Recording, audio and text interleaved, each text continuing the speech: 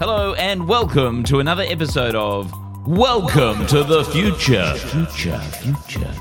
We skipped a week, I think, school holidays and so on, so you may be wondering whether Welcome to the Future had a future. It does. It's here, and we have some craptastic technology to talk to you about. We did a whole other episode, by the way, in the Chaser Report talking about X, the disastrous rebrand of Twitter.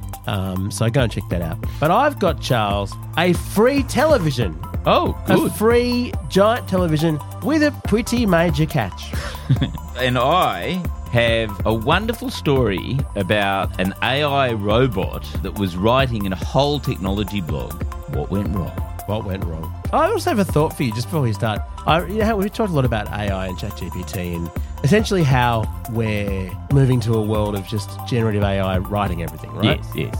A new paper came out in the last week or so that comprehensively proved that it's impossible to tell whether a text has been written by an AI or not. This goes for all texts. Right? And what this means is that soon ChatGPT is going to be training itself on other texts written by AI. Yes. So what this means is that as this happens on and on and on and on and on, the standard of writing is going to get shitter and shitter, and the number of facts is going to get flakier and flakier until A, almost all the writing in the world is terrible, and B, there's no such thing as a fact anymore. So you'll use ChatGPT, anything it will write will be awful, because it's like being influenced by 10 iterations or 100 iterations of other AIs writing badly, and it will have no idea what's true or not. So You clearly haven't seen Mission Impossible 7, have you? No. Yeah. Right. That is literally the plot line of Really? Mission Impossible 7. Yes. I want to go and see that now. Anyway, let's crack on after this. Hiring for your small business? If you're not looking for professionals on LinkedIn, you're looking in the wrong place. That's like looking for your car keys in a fish tank. LinkedIn helps you hire professionals you can't find anywhere else, even those who aren't actively searching for a new job but might be open to the perfect role. In a given month, over 70% of LinkedIn users don't even visit other leading job sites. So start looking in the right place. With LinkedIn, you can hire professionals like a professional. Post your free job on linkedin.com/achieve today.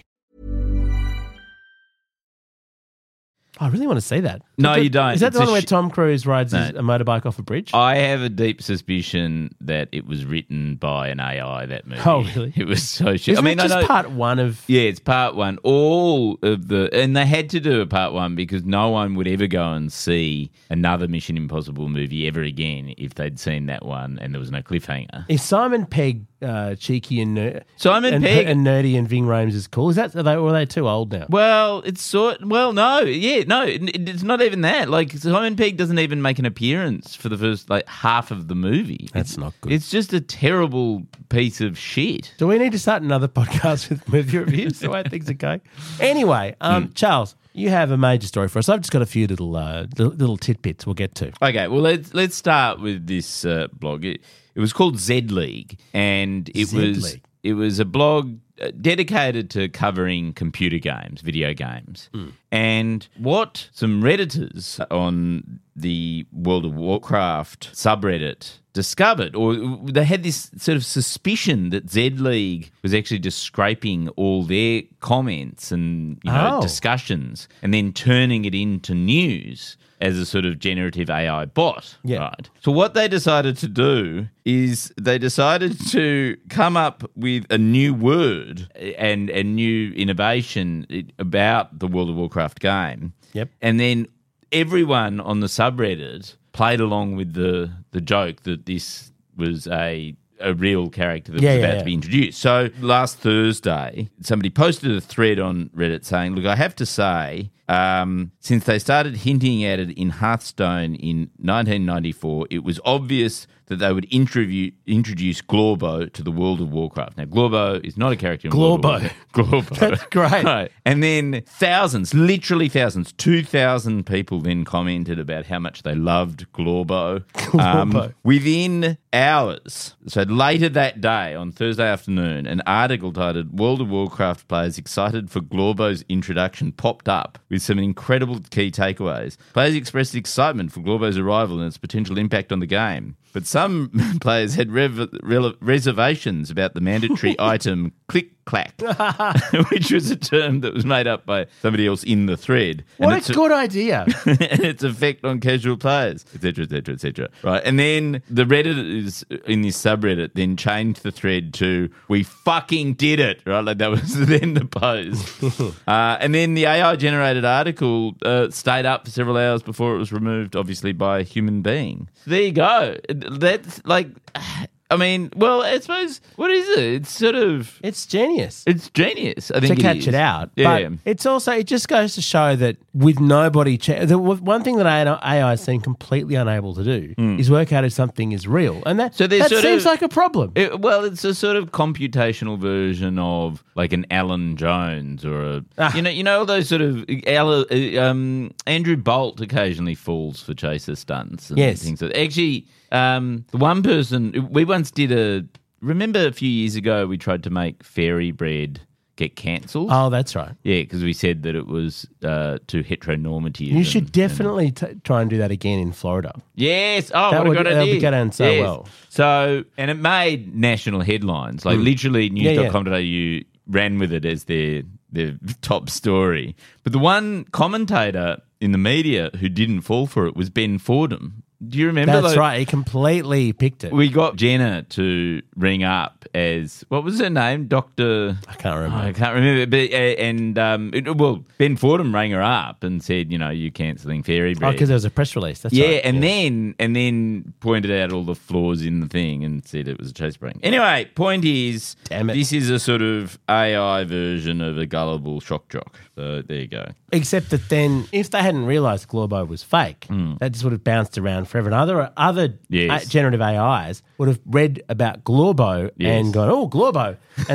And probably what World of Warcraft will do sometime soon is release Glorbo yes. as a real character. That's such a funny name. I mean, do you think that there's a real risk that conservative shock jocks may end up being replaced by AI? Because it's a very simple job. All you've got to do is take a sensible proposition, disagree with it, and then get everyone angry about it. And then, like, that seems within... I mean, I don't think you even need ChatGPT 4.0. You could probably getting do it angry with at Barbie 3.5. I mean, if you put it into ChatGPT right now, what are some reasons why the Barbie movie is evil? Yes. It can probably come up with plenty. I mean, and they're probably going to be much smarter than the ones that people like Ted Cruz came up with and Ben Shapiro, who recorded... Is that his name? Yeah, Ben Shapiro. Ben Shapiro recorded a 43-minute rant about how awful Barbie was and then burnt several Barbies. Yes. But the great thing is they all paid to see Barbie. That's what I love about it.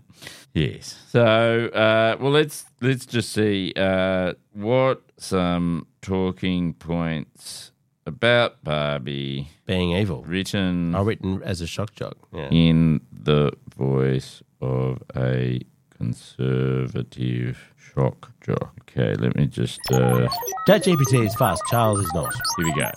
Ladies and gentlemen, hold on to your hats because we're diving into the world of Barbie. Now, I know some of you might be thinking, Barbie, isn't she just a doll? Well, that's where you're wrong. There's so much more to this iconic figure that's worth talking about. First of all, let's address the controversy surrounding Barbie's appearance. You've probably heard the liberal snowflakes complain about her proportions, saying it promotes unrealistic body standards. But come on, folks, it's just a doll. Barbie represents an aspirational figure, an embodiment of beauty and success. Nobody ever said she's the blueprint for real-life looks. Next up, let's talk about Barbie's career choices. She's been a doctor, an astronaut, a lawyer, and even a computer engineer. Oh, boy. The left just can't stand a successful woman these days. Now hang on, Charles, you're defending Barbie. Yeah, I know, yeah. But they hate Barbie. You know why? Because Barbie has a fantasy world. And the joke is that it's a fantasy world where Barbie has every job and the men are useless, i.e. the reverse of the patriarchy. And even though that's clearly a joke based on how unlike that the real world is, they can't cope with it. They can't cope with it at all. The notion of even a fictional world where women have control. You know what we should do? We should actually get an AI bot to write this podcast. Yes, we should. And then it would just be all about how Barbie doesn't have Bluetooth yet. Oh, that's very wise. Yes. Yeah, that's a real synergy.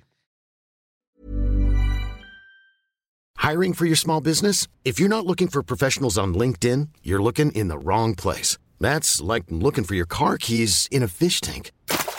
LinkedIn helps you hire professionals you can't find anywhere else, even those who aren't actively searching for a new job but might be open to the perfect role. In a given month, over 70% of LinkedIn users don't even visit other leading job sites. So start looking in the right place. With LinkedIn, you can hire professionals like a professional. Post your free job on linkedin.com/achieve today.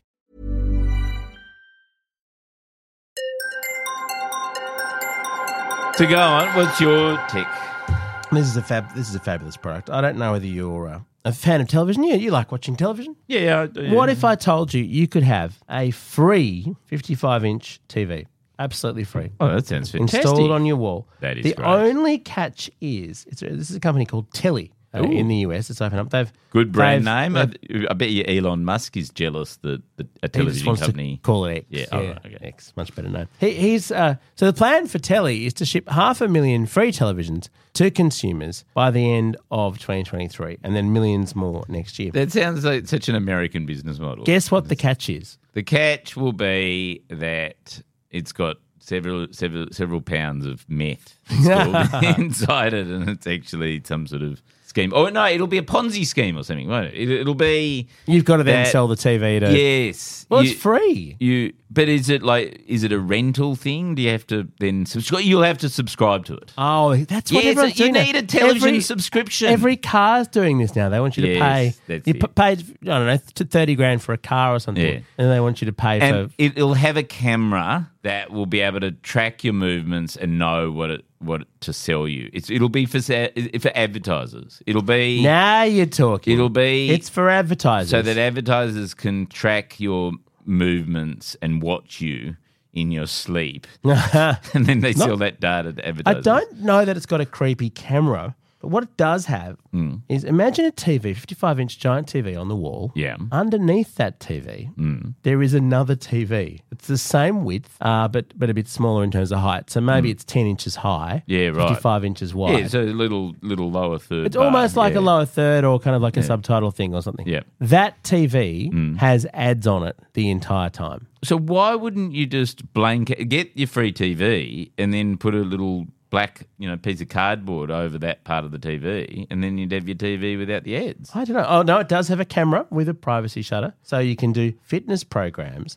Because you have to agree. You've got to sign a contract to watching the ads. Yes, but also having your viewing data sucked up and used by advertisers. Yes, so it's going to monitor everything that you watch, everything that you do, and Microsoft is involved in running it, so it won't work. It won't work. And it will it'll crash. Violate your privacy somehow. Free-to-air TV that just crashes. Yeah, absolutely. So maybe it's fine. Maybe it's good. Yeah, not a problem at all. So yes, the dual screen television, it does occasionally have things like sports scores on it. So it's not just all ads all the time. Right. They give you a little bit of sugar to keep you kind of watching it. To trick you into glancing down. That's right. Yeah. And it's going to have things like Spotify. It's going to have Zoom on it. So you can use it for Zoom. And then their system won't let you install any streaming apps on the TV. So you'll need to use like an external Apple TV or something. But would you do that deal? Would you get a free TV for endless ads beamed into your living room? And presumably it just stays on the ad screen, whether or not the TV's on. I think so. Right. It just sounds so hellish. But, on the other hand, incredibly dystopian. Free TV. And if you look at it, the design's quite nice. So, and there's for instance, it's got a lovely little screen saying, it's got the date, it's got a little bit of news underneath, and then there's a Kia logo in your lounge room. Oh, I see. Yeah, okay. So it's not not all ads all the time. It's a little bit more subtle. Yeah. But it's basically kind of like it's sort of the proportion of a giant version of the dinkus that they put at the bottom of every TV station. Yes.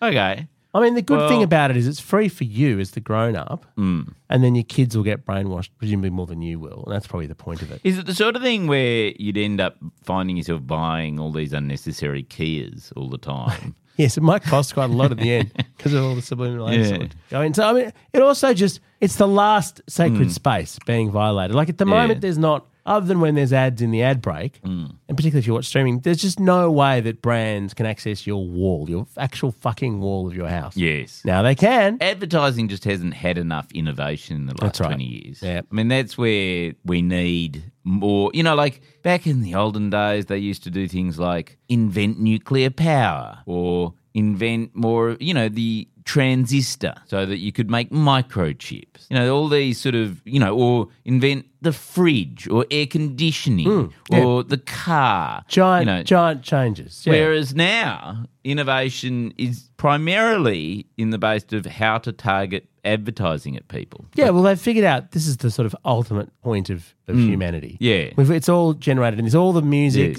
culture, creativity, building a society. We've done that. We've done that. It's all culminated in the greatest achievement of the entire species, targeted ads. How to make people buy shit. Yeah. I mean, if you look at some of the sci-fi that we had before, Minority Report, you had all the advertisers basically recognizing Tom Cruise's character's name and just sort of shouting, "Hey, John, or whatever, buy this thing." But also in Blade Runner, you had all those kind of holograms of ads. Where are the giant holographic ads that just take up the whole sky? Well, this is what I'm waiting for. Yeah. I don't think it's good enough to just have something on your lounge room. No. And, there'd be an ad there 24 hours a day. I'm thinking, you get woken in your sleep by a hologram at 3 a.m. That's right.